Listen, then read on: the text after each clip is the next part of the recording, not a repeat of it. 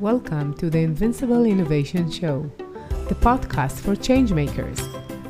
Each week, I talk to the most fascinating entrepreneurs and innovation leaders about innovation, strategy, and design. Hey everyone! Today we'll talk about transforming your organization into ecosystem-driven platforms. Welcome to Invincible Innovation Live Show. I'm so glad that you're here. I'm Adima Zorkario, Innovation and Value Creation Expert, and I'll be your host. And today I have a very special guest, Simone. Hi, how are you? Hello. Nice Great to see you. Simone Cicero is the CEO of Boundaryless and creator of Platform Design Toolkit. How are you today? Very good. Very looking forward to this conversation with you since a few weeks. So let's do that. Yeah, and we're live on LinkedIn, YouTube, and Facebook, and you're much invited to join the discussion and ask questions. We'd love to hear what you think. And now we can start. Before we just dive into the innovation discussion, could you tell us about the Platform Design Toolkit? Yes, so let's try to be brief. Platform Design Toolkit is a 7 years long story. It started in 2013, now 8 almost, where basically when I was invited to the Barcelona Design Week, and I was asked to basically talk about platforms. That was my interest, in that time. It was the moment where new businesses such as Airbnb and Uber were just grabbing the news highlights, and I prototyped basically a fork of the business model canvas. And because I was working with customers since a few months and about this topic of platforms and ecosystems.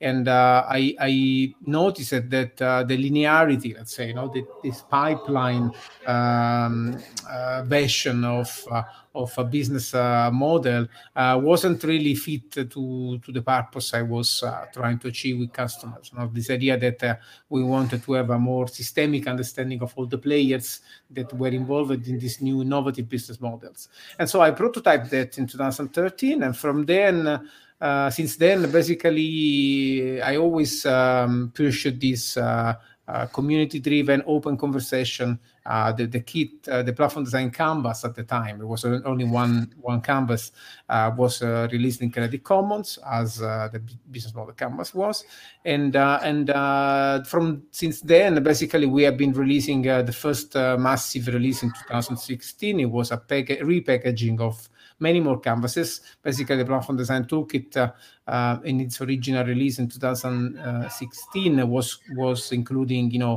tools to understand the players in the ecosystem, what they could exchange, what kind of learning systems you can create to improve the performance of everyone, and basically, finally, how do you contextualize it into an experience that you want to bring to the ecosystem. And since then, we had terrific demand, and I've been essentially training almost 1,000 people all over the world. The first, when it was possible to travel, in London, Berlin, Paris, New York, and many other cities, Amsterdam, and so on.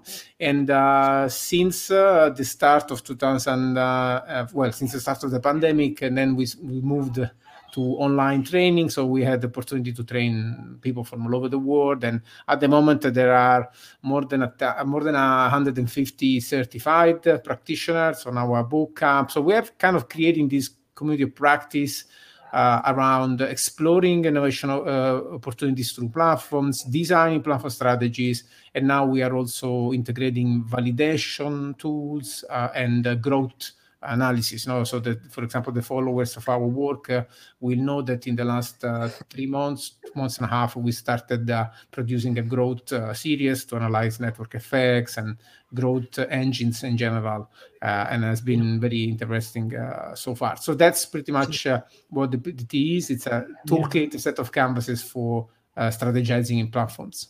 So it sounds like a journey that you started like with something small, and then it came like to be bigger.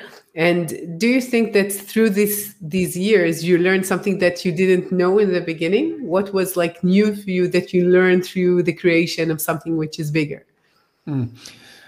Well, a lot, because most of the increments and additions to the Platform Design Toolkit were essentially driven by my work with customers, our work with customers. So we also provide, of course, private workshops for those that cannot attend our public trainings or cannot do self application, because we also release completely fully free Creative Commons released the user guides that you can use to do anything you want on your own. But working directly with customers and also those that have been attending our master classes with their own projects has always been a great source of innovation in the tools. What I've learned, I learned that, since the very start, I think in terms of content, I've learned that, first of all, platforms are much more complex than it seemed. So, for example, marketplaces are only one of the phases of the strategy. You also have very important product side of a platform strategy. If you think about, for example, the software as a service that most of the platform players provide to their customers that normally are the producers on the market. So, besides helping them to connect with customers, also that product side, what I make easier of your workflow is very important. Then I also learned that you can strategize around your paths to grow. So, for example, the work we are doing on flywheels and network effects analysis, this is also extremely important at the strategic level, not just as a tactic. So that's also another thing that is very important. The most important thing I learned, I think, is that when you create a language and a methodology, you need to be patient. So you cannot go and every week change the canvas, even if you wanted to, because languages need to be, need to create a space for conversation and having a shared taxonomies, shared glossaries. This is extremely important. And also, if I can add that canvases are important, but the most important thing of the work we do, I think, is about aligning teams. And there is this magic that happens when you create frameworks that instantly people stop arguing with each other and they start to argue about the design they're making, which is a very powerful way to do real strategy, because sometimes we talk about strategy and we imagine, these consultants and leaders in a room, plotting stuff on the wall. But the reality is that then teams need to execute the strategy. And so anything that you create that can align a team towards a shared vision and can become the context and the objective of the discussion, besides my position and your position, it's really powerful, because it starts to become the place where everything gets attracted and everything gets so consolidated and align teams towards execution. Yeah. So what you're saying is this language that you talked about is something that people acquire, and then they could use it in order to communicate better and to understand better what they're doing and what is the goals. And going from strategy to really execution demands the same understanding of what the C-level decided and what is being executed by the teams. Right. Yeah. So, I mean, Paul Graham says that strategy is a form of procrastination. No? So whatever we do, whatever we do to shorten this path to execution, that cannot just start, from scratch. You cannot execute if you don't have a shared vision. Then, but this this process to produce this shared strategic vision needs to be short, and this is what our frameworks are all about. So do this in a few days, but then start executing. Yeah, I know that when you say about procrastination, I heard a talk, and he said that it takes about 2 years for a company that was disturbed by a disruptive innovation to think about a strategy, to think what could be done or should be done. And it takes 2 years for a company. And, like a startup in 2 companies could be a unicorn worth $1 billion. So more or less, right. The timing and the time it takes should be adjusted to what is needed. And if you shorten the time from thinking to doing, it really gives you an advantage. This is how I see. Especially in a period of inflection points, when you do this, you need to do this as a corporate, for example. You don't need to do that this thing of rethinking your business model, for example, every 10 years. You need to do it every 6 months, and if you every time it happens, you wait 2 years to put everybody on the same page, then it's gonna be very hard for you to catch up with D2C innovators that are gonna cut chunks of your market away. Yeah, and do you see like companies doing that every 6 years or every year even? I mean, the companies that are mostly innovative at the moment, I see some of them, they essentially have embraced a way to just avoid doing this in a top-down manner. So they have been unbundling and fluidifying their own organizational structure, so they don't even need to think about that. So because that happens at the edge of the organization in a very organic and continuous way. So some companies are doing it. Some others, I would say, the vast majority are just playing this innovation theater that you know very well. I mean, that's the most challenging aspect of innovating in a corporate. The environment tends to value a slide as much as an experiment, and this is a very problematic topic. Yeah. So what do you think is like, why do companies do this innovation theater? So I understand the PR marketing aspect of it, but I believe that they don't know really how to play the game, and that's why they're doing this theater. What do you think? Well, the theater aspect is mostly related to social and cultural elements. So, you will be probably familiar with the work of David Graeber, that complained anthropologist when he referred to this idea of bullshit jobs. So you have this position, you have this title attached to yourself, and then nothing else counts. It's just how much you can consolidate that position, even if it's attached to a ton of technical and organizational debt. As long as you are protected, you don't need to be effective. You don't need to be learning, because the laws, the policies, the culture protects you. And that's an issue that is stronger, especially in Europe and in the US. But in Europe, most of all, and that's why, for example, Europe has the most lagging startup ecosystem or innovation ecosystem overall, because our culture is a culture of protection of the workers. And that's one thing. So the theater part is more a social and cultural element, while the lack of capability to actually innovate is more a complex topic, is related to I would say the fact that we are transitioning in a new age, and this transition has been happening much faster than anyone in the corporate space has been able to cope with, for structural reasons, mainly the fact that the organizational model we used has been optimized for certain types of business models that have generated the success and the lots of inertia. So I would say that the problem is twofold. One is cultural, and one is really technological. So considering an organizational model as a technology, our organizational technology is not ready.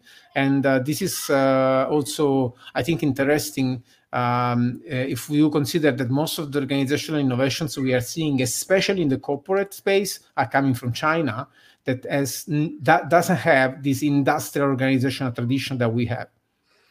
Yeah, the fact that Europe is mainly built on manufacturing capabilities makes it hard for the leaders of these like industries to think as a technical or a software product related processes, which are so different, and the business model is different, the revenues are different, the way that you could grow is different, so forth. It reminds me that I heard like like weeks ago, somebody said that the Hilton hotels, it took 93 years in order to build 600,000 rooms.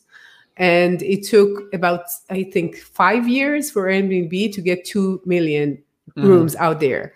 So how fast it could be, right? They didn't build a room, but they gave a solution to the same problem, right? So the fact that it's so fast is something that is so alien for them, I guess. And that makes it hard for them to think about it this way. Yeah, definitely. This is the inertia part, but I think also the question is not just in the processes that these companies have been running, for example, manufacturing, but also in the really in the expectations of how you relate with work. How you relate with work as a thing that happens, at some stage in your life, and at least this is the classic way to relate to work in Europe, for example, and then it goes. It's enough for you to do your job, which is this crazy idea. But also the IP, the relationship we have with IP, intellectual property in Europe and the US, has been also, I think, slowing down a lot our capability to deal with the competition and deal with new things coming up. While, for example, Chinese, the Chinese culture is much more friendly to share the IP. If you are familiar with the Shanzhai topic, and so in general, I think that our let's say industrial management tradition of success, of course, is now a big issue for European and US at some point organizations, especially the incumbents. So what do you think is the biggest obstacle for innovation for companies today? Well, I mean, as I said, more or less policy is one. So the fact that our legislation around the jobs, for example, is so protective for the worker. This is one thing. Then, as I said, our culture, so our inability to question the value of the work we do. So when you're saying culture, is like the company culture or the country culture in general? Well, I mean, it's very much more a problem of European culture, for example, or in general. It's a mix.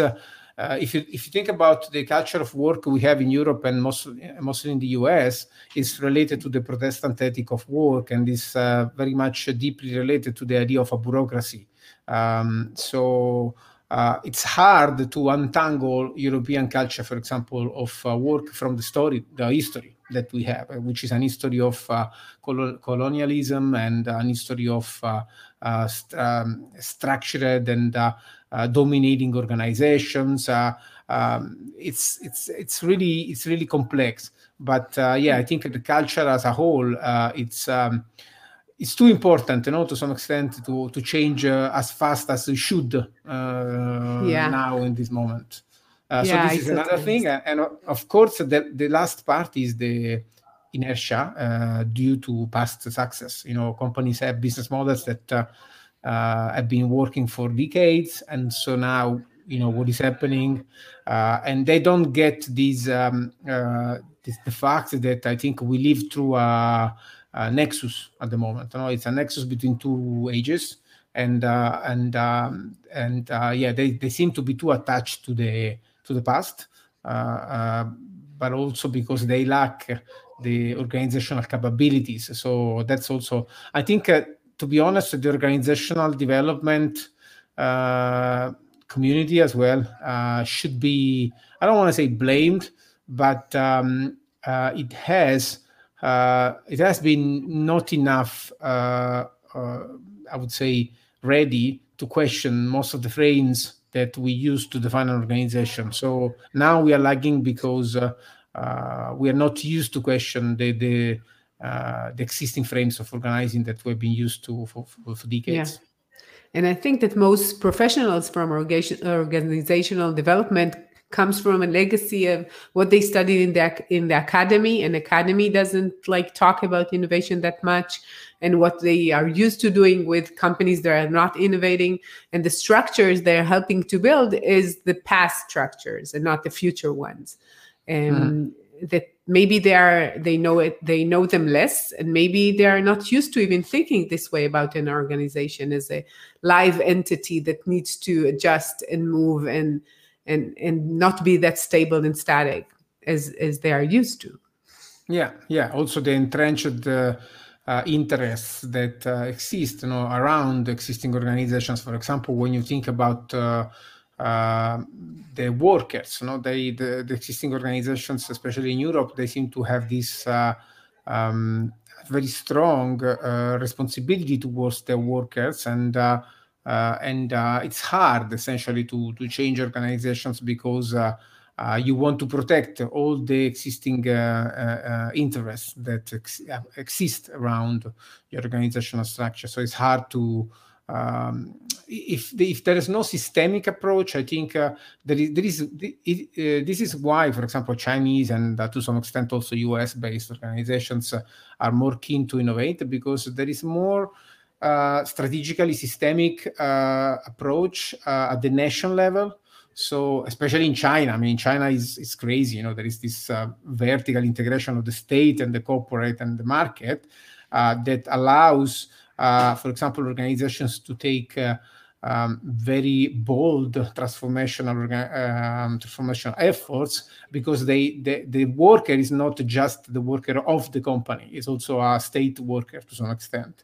And in Europe, this doesn't really happen. There is a friction between the corporate, or in general the private capital, that is seen to some extent as an enemy of the worker. So because of our story, our history of relationships between capital and labor, and if you have this conflicting situation where often the state is seen as a third party, like somebody that needs to regulate and moderate without any strategic involvement in the discussion, which is what Chinese are doing now, it becomes really hard to compete, especially in a world where now power is regionalizing, and we are seeing massive trends of multipolar world.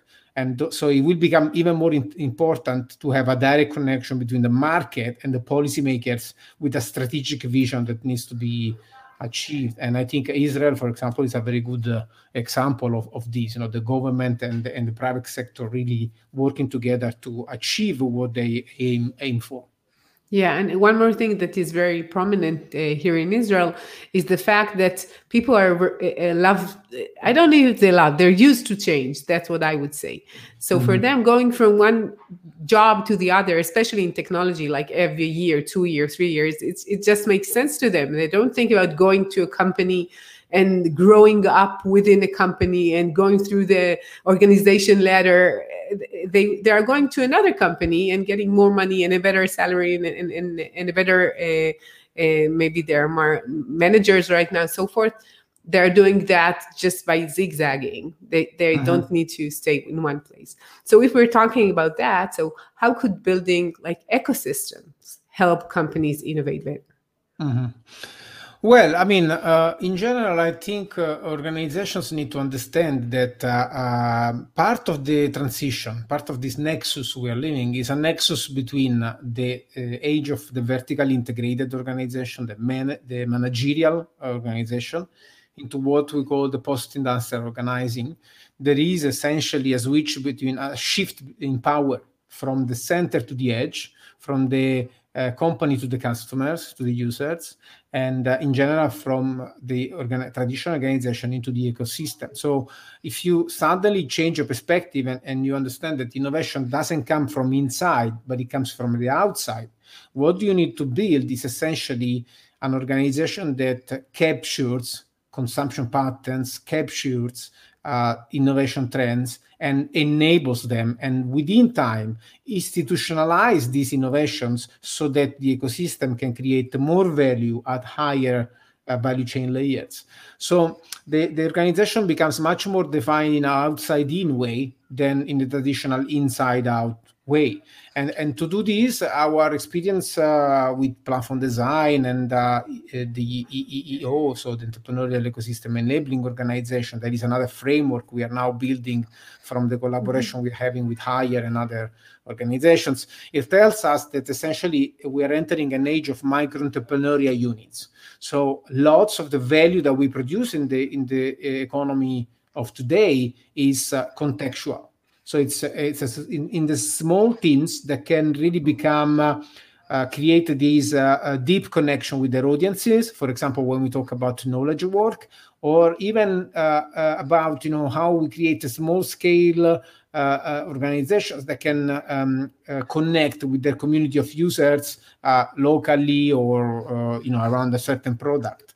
So this is why it's very important for organizations at the moment to understand that becoming a platform is not just creating a different business model, but is resetting all the processes that they are running from the outside in. And this includes production, but also includes strategy, and also includes vision, and also includes purpose, and also includes basically all the pillars across which you run your organization.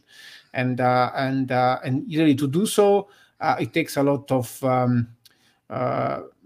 I would say a radical approach, because if I talk about, for example, what Dave Snowden changed with me on our podcast recently, it was very clear when he said we need to move away from external scaffolding, so an exoskeleton, if you want, of your organization that can constrain the growth, it can constrain the movement, into what he calls an internal skeleton, an endoskeleton, if you want, so an internal scaffolding. So once you have an internal scaffolding that is mainly made of constraints, for example, about the rules you need to use to create a new unit, or the way you interact with other micro units in your organization, then you can grow and adapt to whatever is emerging from the ecosystem. Instead, if you have this very strong centralized idea of, an editorial idea of what your organization is, what your products are, you're not open to these insights coming from outside.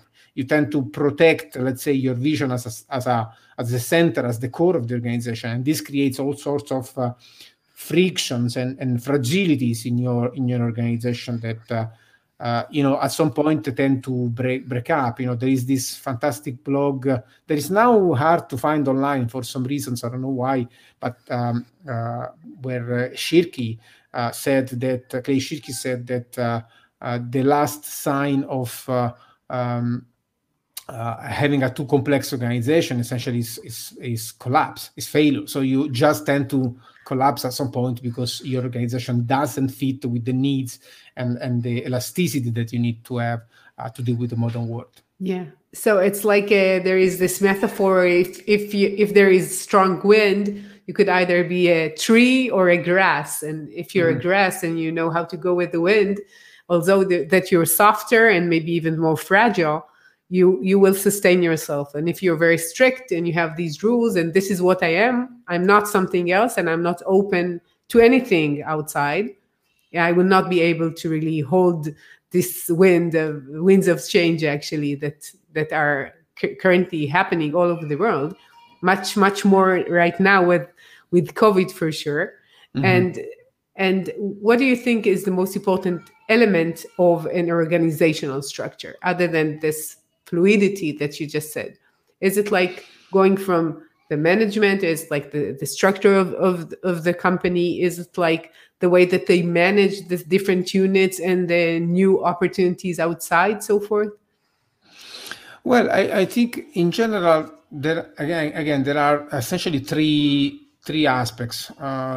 One is definitely the cultural aspect. So I will mention the three so I don't forget. One is culture, one is technology, let's say, and one is the organizational structure. And the culture is really important, and it often comes from leadership. Comes from for example, I've been working with the Hire Group in the last 2 years, and a lot of what the organization has been able to achieve in the last decades, it comes from this visionary leader, the CEO Jean Grumin, that is an extremely well-read and very enthusiastic thinker that has been pushing these waves of narrative shift through the organization until he built an organization where the culture is so strong, the entrepreneurial culture is so strong that now they attract entrepreneurs. They don't even need anymore to select and to, because the people they attract, they're always and already thinking this way. And so first of all, if you're a leader in your organization, what you need to do, you need to build this culture. You need to build these narratives of expanded opportunities, narrative of entrepreneurship, narrative of human development, and so on. Then the technology, in our understanding, unbundling the technology into pieces and creating all these interfaces between the pieces that you run in your organization, being it a technological enabler, being it a go-to-market context like an ecosystem or a marketplace, being it an extension platforms as we call them, so ways to integrate more technological solutions into your system, like with application extenders or templates or plugins. So having the technology, seeing the technology as this unbundled set of pieces that you can recombine and rebundle nearer to the customers, that's extremely important. So if your organization, for example, has two units that conflict over a certain way to manage a piece of software or hardware, then you need to be able to see the big picture, because otherwise you'd never be able to say, it makes sense for us to commoditize this piece of hardware because we can build a software ecosystem on top of it.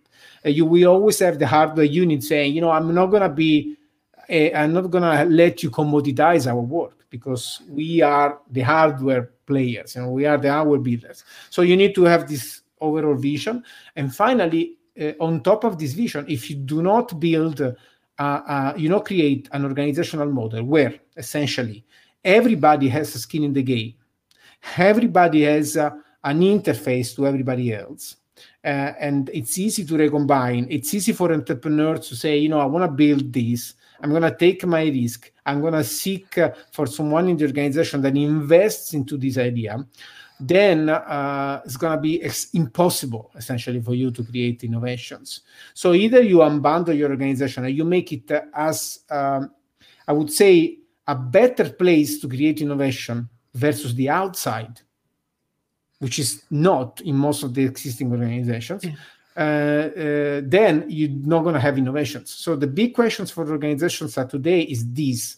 Leaders need to understand that the biggest challenge of organizing of the 21st century is to convince someone to work for your organization, to contribute inside your organization. And it's a matter of purpose, it's a matter of technology, and it's a matter of organizational model. If you do not approach all these things with the idea that you want to create a place where people need to be, I would say, enthusiastic of joining and contributing and finding their ways to develop themselves and creating new innovations, then nothing is going to happen. You're going to fail all the time. You're going to run after the market all the time, and you're going to need so much money to keep with that. That is going to be very challenging for your organization to play a decent role. Yeah, I think that what you're saying, as I see it, is like you have so many talents and so many human resources that you are not utilizing. And in order for them to do more, you need to enable that. Right now, they have only one role, one thing. This is what they're doing, what they're told they're doing. This is what their daily life is. And if you want to create something, it cannot come from a very smart someone in the C-level saying, yeah, that's an idea, and then it will happen. You need so much more people creating and innovating in order to have this very, very good one idea that could grow your company. And it needs to be much more vast than what most companies are thinking. Yeah, maybe I can challenge a little bit this last point that I think another big important thing to understand that today is not just no more just about the big ideas as well, is that the growth that we can generate in a world that is much more interconnected and where the small is much more capable is a growth that is made of many small or medium pieces. So markets are going to be much more vertical, much more managed, much more contextual. So imagine that the future is going to be much less about Airbnb and much more about 1,000 hospitality platforms that serve specific niches. So to develop this, you need a pervasive entrepreneurship. You need pervasive leadership. You need 1,000 leaders. You don't just need one, So even if you think about Uber, for example, when Uber was challenged by growing in different cities, they pushed the profit and loss a lot into the hands of the regional leaders, the city leaders. So growth in a world that is hyper-connected is happening in a very pervasive and micro way. So it's not even about doing a lot of bets until you get the big bet. It's about embracing this idea that you don't want to direct growth in a certain direction, but you need to capture growth opportunities as they emerge in the context. And to do this, you need empowered professionals that are able to take ownership for their market, to manage their money, manage their teams, managing their profit or loss, so that they can add that bit of success that is going to make the success of the organization. And this is it's very challenging. For example, for one thing, that is profit maximization. This is why embracing an ecosystemic organization where strategy is much more emergent and where direction is, there is much more creative entropy of the organization going in this market, that product. It's challenging for the idea that we have the corporate as a machine to maximize the shareholder value. Because shareholder value is completely decontextualized, while growth in the future is much more contextual. So we're moving away from the monolithic organization in what, for example, my friend Nora Bateson calls the transcontextual organization. And a transcontextual organization is much more related to people on the field, in the context, that understand what value they can create without obsessing about maximizing the profit generation capabilities, but maybe much more invested into creating something that is important for the people that use that services and is resilient as becomes part of daily lives for many professionals and individuals. So what you're saying is that companies need to be more open-minded, in a sense that they need to understand what's going on within the field, and therefore they need someone there. They cannot be, all the C-level cannot just distribute to all of the locations. So they need so many people out there. And once they're integrated into these societies and into these contexts, the power of the company is much bigger because they are answering the real needs of all these locations at once, all these opportunities, all these solutions, all these capabilities at once. Yes, I mean, it becomes a much more, it's not just about piloting growth and opportunities from your office in San Francisco. It's really about being in the context, being in the space. And CEOs and C-levels in general, so in general, management layers in existing organizations, they need to care about their jobs, because the path they are on most of the times with this monolithic approach to markets is a path of irrelevance and failure. So they need to embrace essentially that and understand that the challenges to the corporate model and the incumbency are so big that it's really existential. So really, we really need this dual narrative. One is extremely great opportunities that we have now to transform everything we do with the internet, with these technologies. But on the other hand, there is something to be embraced, which is how to become entrepreneurial enough to be in touch with your customers, in touch with your market, enable them in this continuous interaction, much less about projecting your idea into the market, expecting that the market will buy that. Yeah, I understand what you're saying. And I think it's some kind of democratizing what is the organization actually, and really changing the way that we think about a business. And it's much more fluent. It's much more, it's like embracing change in a wider sense of not only I decide something different right now, I allow many people in the organization to do decisions and to go and take it further and do something with it. But also from the outside, so really understanding what is the role of the brand and the organization in this outside-in landscape versus the traditional one. That's the big challenge. Yeah, it is a big challenge. Both sides are challenging, I guess, especially right now. If we talked about the fast change that there are in the markets right now in the COVID crisis, it's even much faster. So they need to do it even like in emergency, I would say, than when before it was important, but not in emergency, right? Like right now. Right. So I want to thank you for your time. It's been such a pleasure. So where could people hear more about what you're doing and about the platform design toolkit and so forth? Well, I mean, the easiest way is to go on our website, platformdesigntoolkit.com, where they can find all the activities we do at Boundaryless. We are in the process of launching a new website and a new brand, so stay tuned. Wow, in the next couple of months. Yes. Yeah, I mean, this is also a good example of a transition, because when you start around one product, and now I didn't tell that Boundaryless itself is in the process of embracing this idea of distributed profit and loss, and so you can see how much challenging is from a branding perspective, and it's been a great opportunity to learn. So platformdesigntoolkit.com, but then I would like to mention my Twitter handle at Meetabyte, so MEEDABYTE, and LinkedIn, of course. I'm there, and it's always a great way to engage around business conversation. I can mention that in our website they will be able to find 3 toolkits. One is called the Platform Design Toolkit, the one we've been talking about. Then we have, and by the way, tomorrow we're going to launch a new version of our Platform Opportunity Exploration Guide. That is congratulations. Something that you used before the design, and has been 2 years on the field, so it's really interesting. And of course, the EEO toolkit, that is our entrepreneurial ecosystem enabling organization toolkit, that I'm going to teach very soon at a masterclass coming up in April, late April, with Bill Fisher and Manuele Quintarelli. So if you're interested in understanding how you can challenge your organizational model, this is a very short-term opportunity that you have. Wow, it sounds great. It sounds good.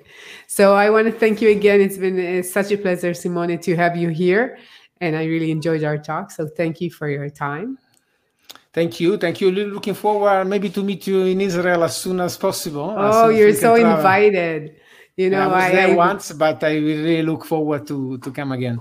So you could be my guest next time when you come. So I would love to see you here. Hopefully. And to all of you change makers out there, thank you for joining me. You're much invited to visit invincibleinnovation.com, and I'll see you next week with another insightful talk. See ya. Thank you. I'm Adima Zorkario, and you've been listening to the Invincible Innovation Podcast. Make sure to visit our website, invincibleinnovation.com, where you can learn more about our programs and my book, Innovating Through Chaos. I'll be waiting for you next week in our next episode. Thank you for listening.